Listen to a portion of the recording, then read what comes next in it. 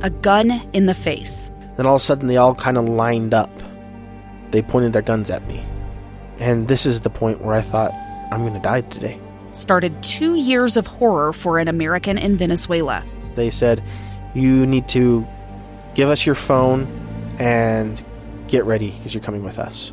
I'm Becky Bruce, and I spent a year researching and piecing together Josh and Tammy Holt's story about their ordeal in a notorious prison. That's when everything started to turn bad.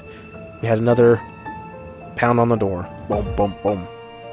And there was the police once again. You can binge all of the episodes of Hope in Darkness on KSLpodcasts.com or wherever you get your podcasts.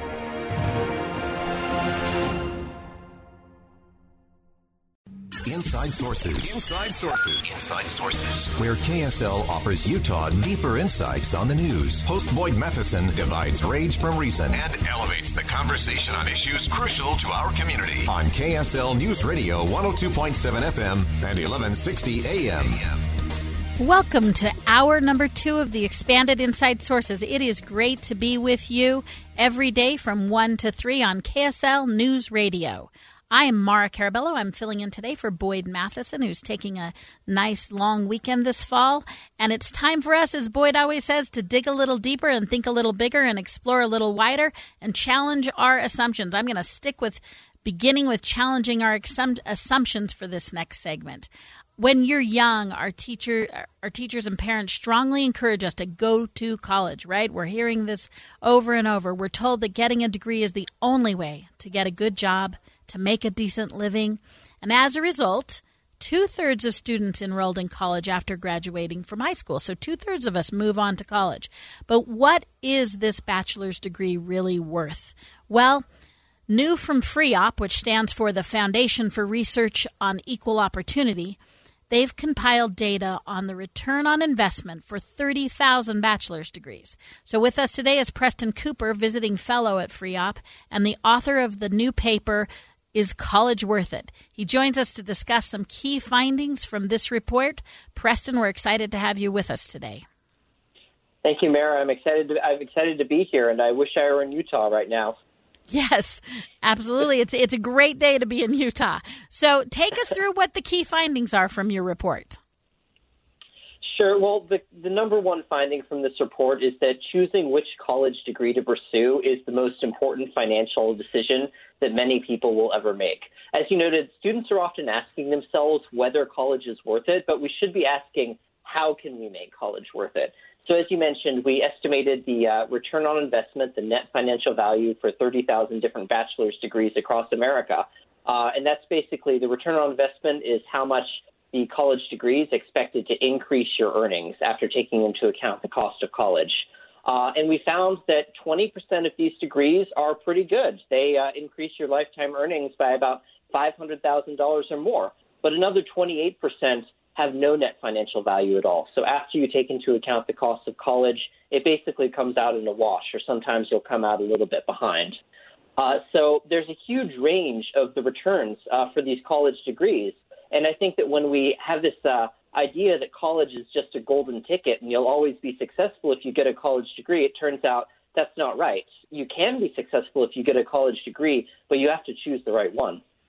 Okay, so if those are the overall, tell me one thing. Just I want a little nugget of what stood out. I mean, this is your area of research. What stood out the most as you saw these findings from the research? Of course. Well, so what the number one finding is really that major is the most important factor, and I'll give you an example. So take the University of Pennsylvania, which is known as a very elite, very selective school. And one of its programs, the program in finance, is one of the best college degrees in our data set. It has a return on investment of $4 million over the course of your lifetime. But at that very same school, you just walk across campus to the film building. That if you look at the film major, the film and media studies major, the return on investment for that major is negative $140,000. So students are actually coming out of that program worse off than when they started. And so you look at this huge difference between students who are on the exact same campus, over a $4 million difference, and you think, wow, it really matters not just where I'm going to school, but it really matters what subject I'm choosing to study. Okay, so this is interesting, though, because you were talking about a hardcore social scientist major back in the day who, came out with, considered philosophy and got more responsible with political science. So clearly so what do you do with, learning for learning's sake versus having a financial background as you go out? How am I, if I'm a kid, if I'm a junior, I have a junior in high school right now, what am I telling her about her ability to earn versus what she's interested in, if they don't align? Sure. Well, of course, learning for learning's sake is still good, and I don't want to dismiss that. But I also think it's important that when you are considering choosing, a passion major, say a major that doesn't necessarily pay very much, but you're really passionate about it, it's a free country. That's a legitimate choice that you can make. But you should know just how much money you're giving up if you're going to make that choice.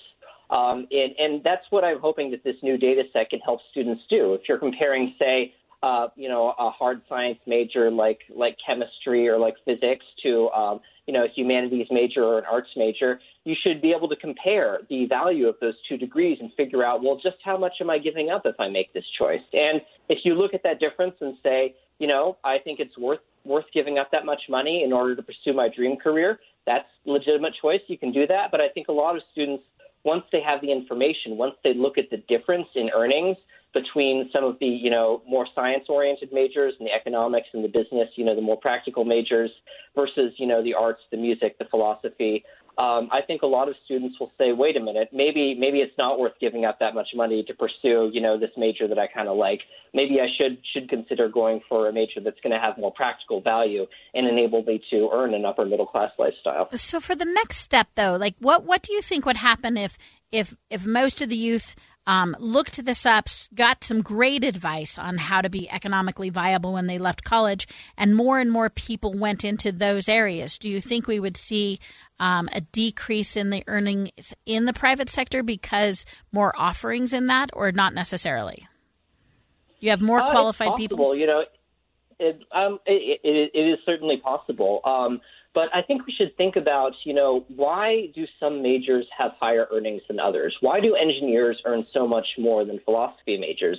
That is the market telling us that we really need engineers. There's all this talk about the labor shortage right now, and wages are the way that the economy signals where the shortages are in the labor market. If you have really high wages for engineers or computer scientists, that is a sign that we need more engineers and more computer scientists.